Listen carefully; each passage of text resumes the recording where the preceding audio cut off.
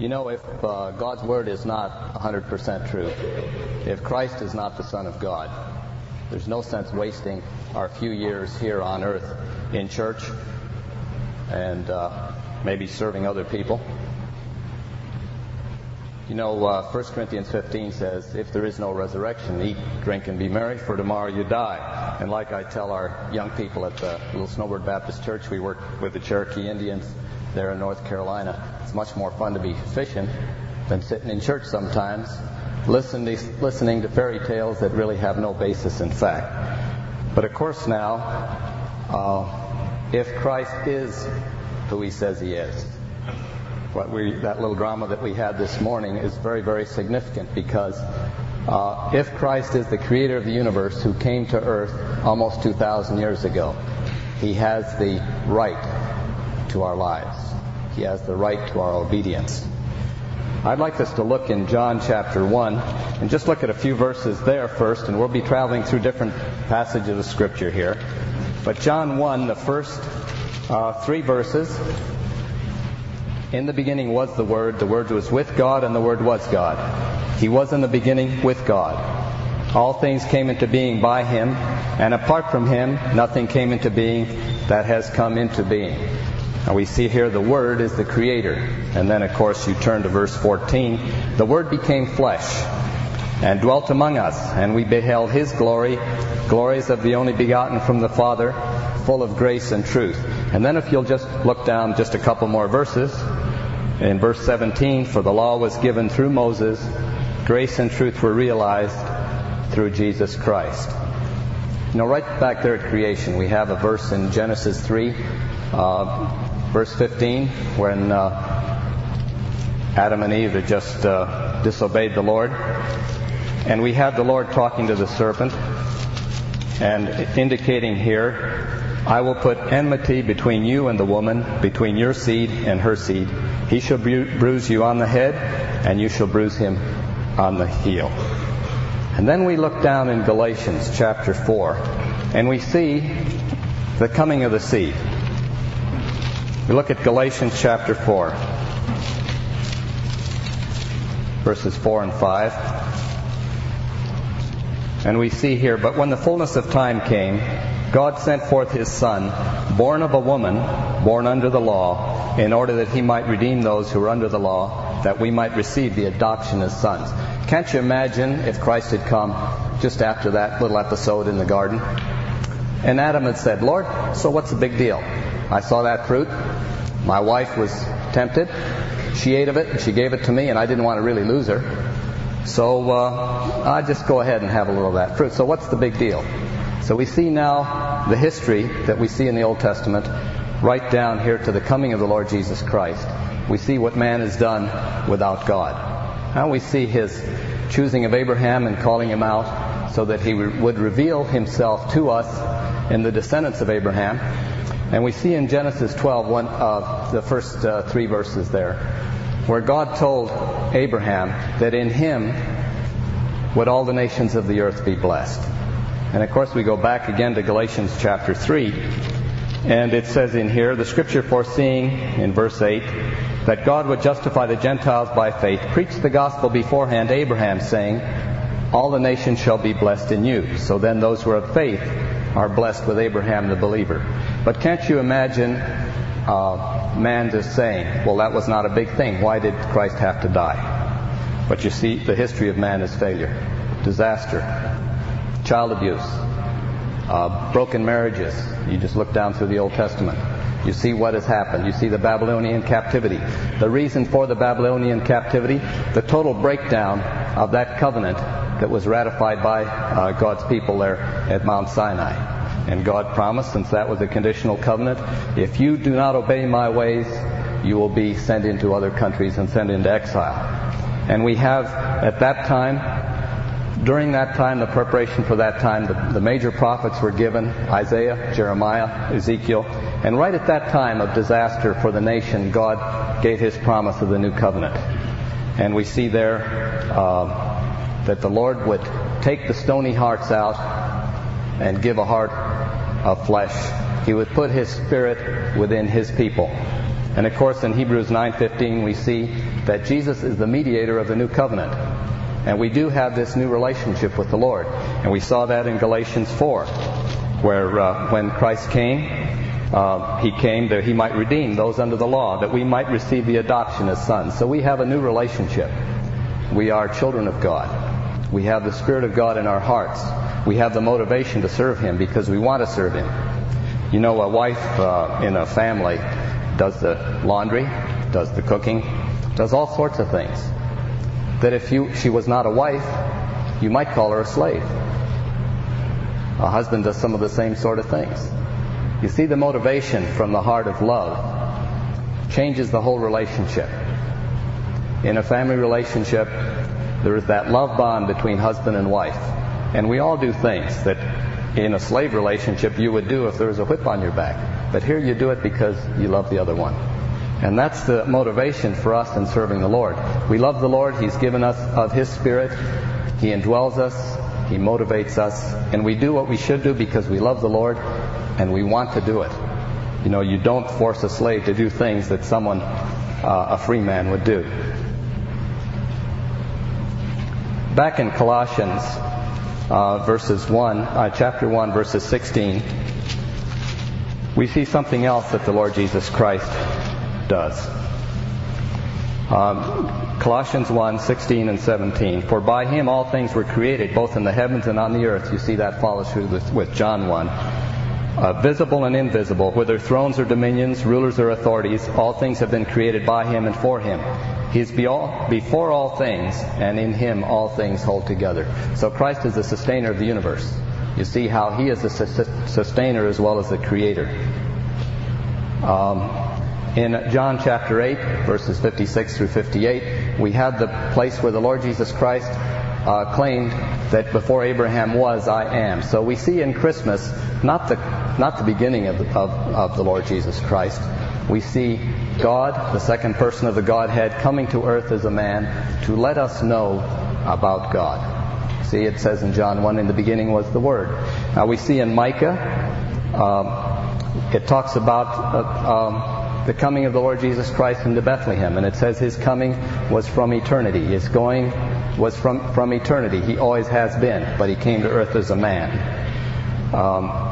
You know, when we first bought our land at Mission Ready, we bought 1,100 acres from a real estate fella whose wife was a Christian, and he really didn't like Christians very well.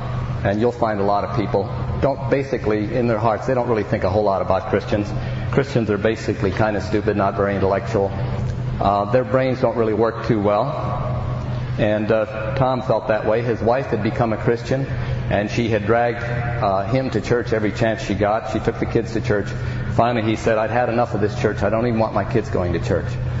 So she looked in Scripture and realized the Lord said, hey, it's not up to you to badger your husband, but show your faith by your submissive attitude as a wife.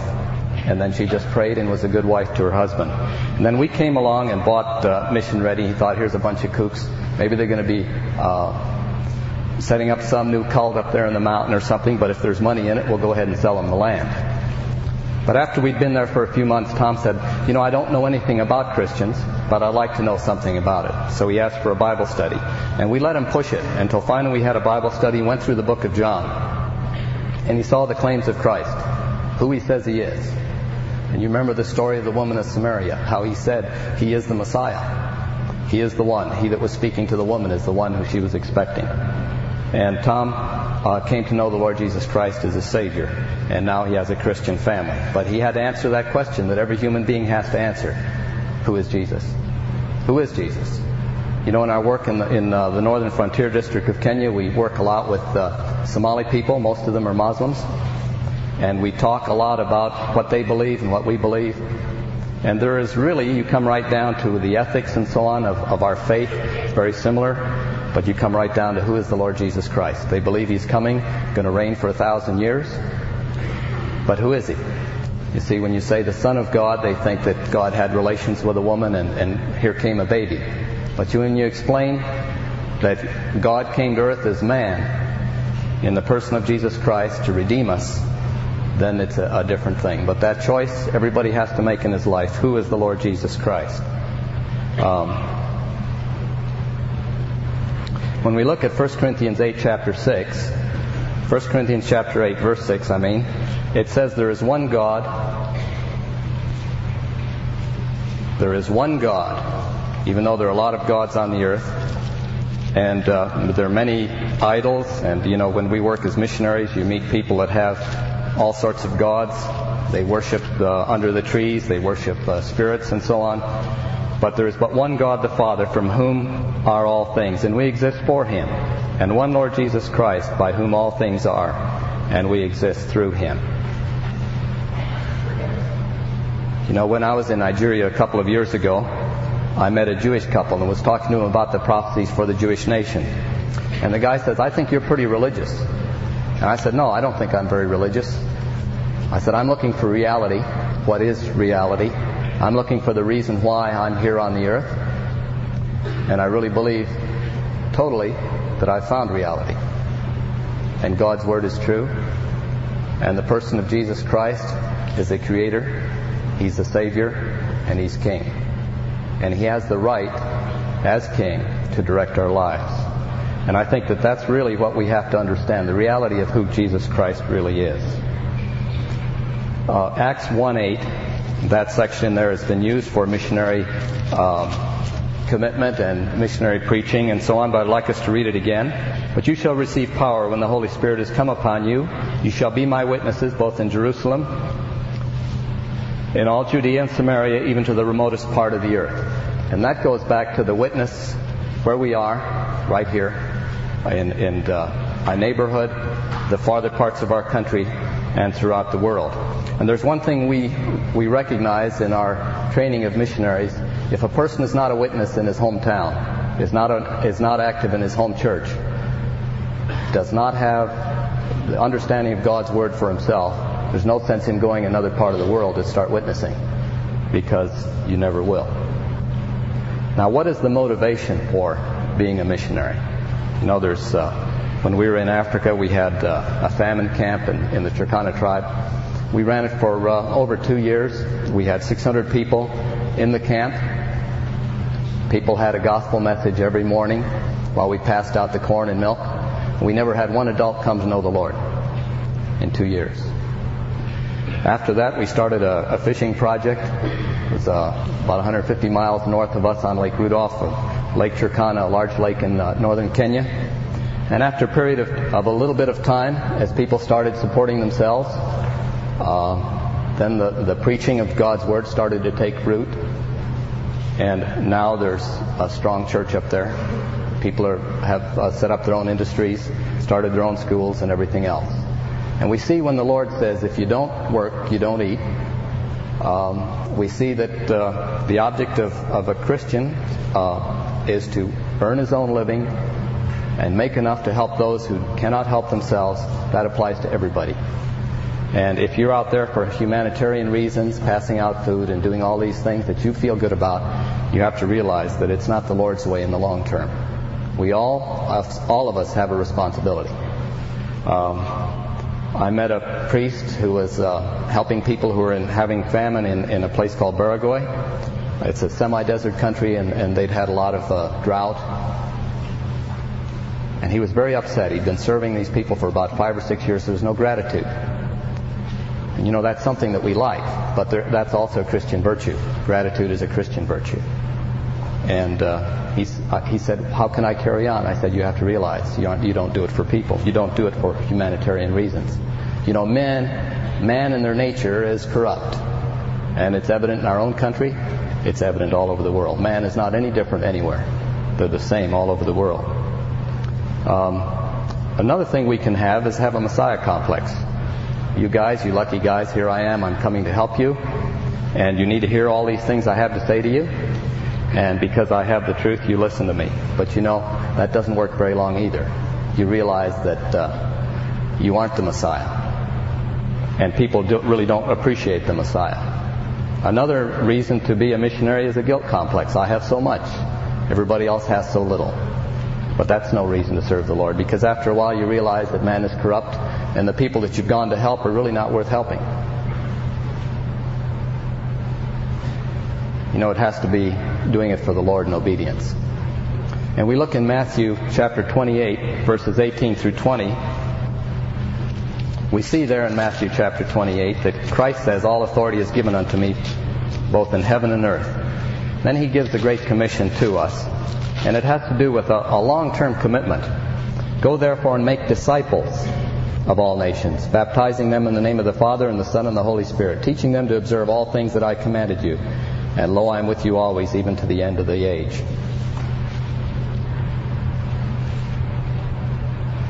You know, we serve the Lord, and when things are tough, if we know why we're there serving the Lord, we can have joy in rough situations.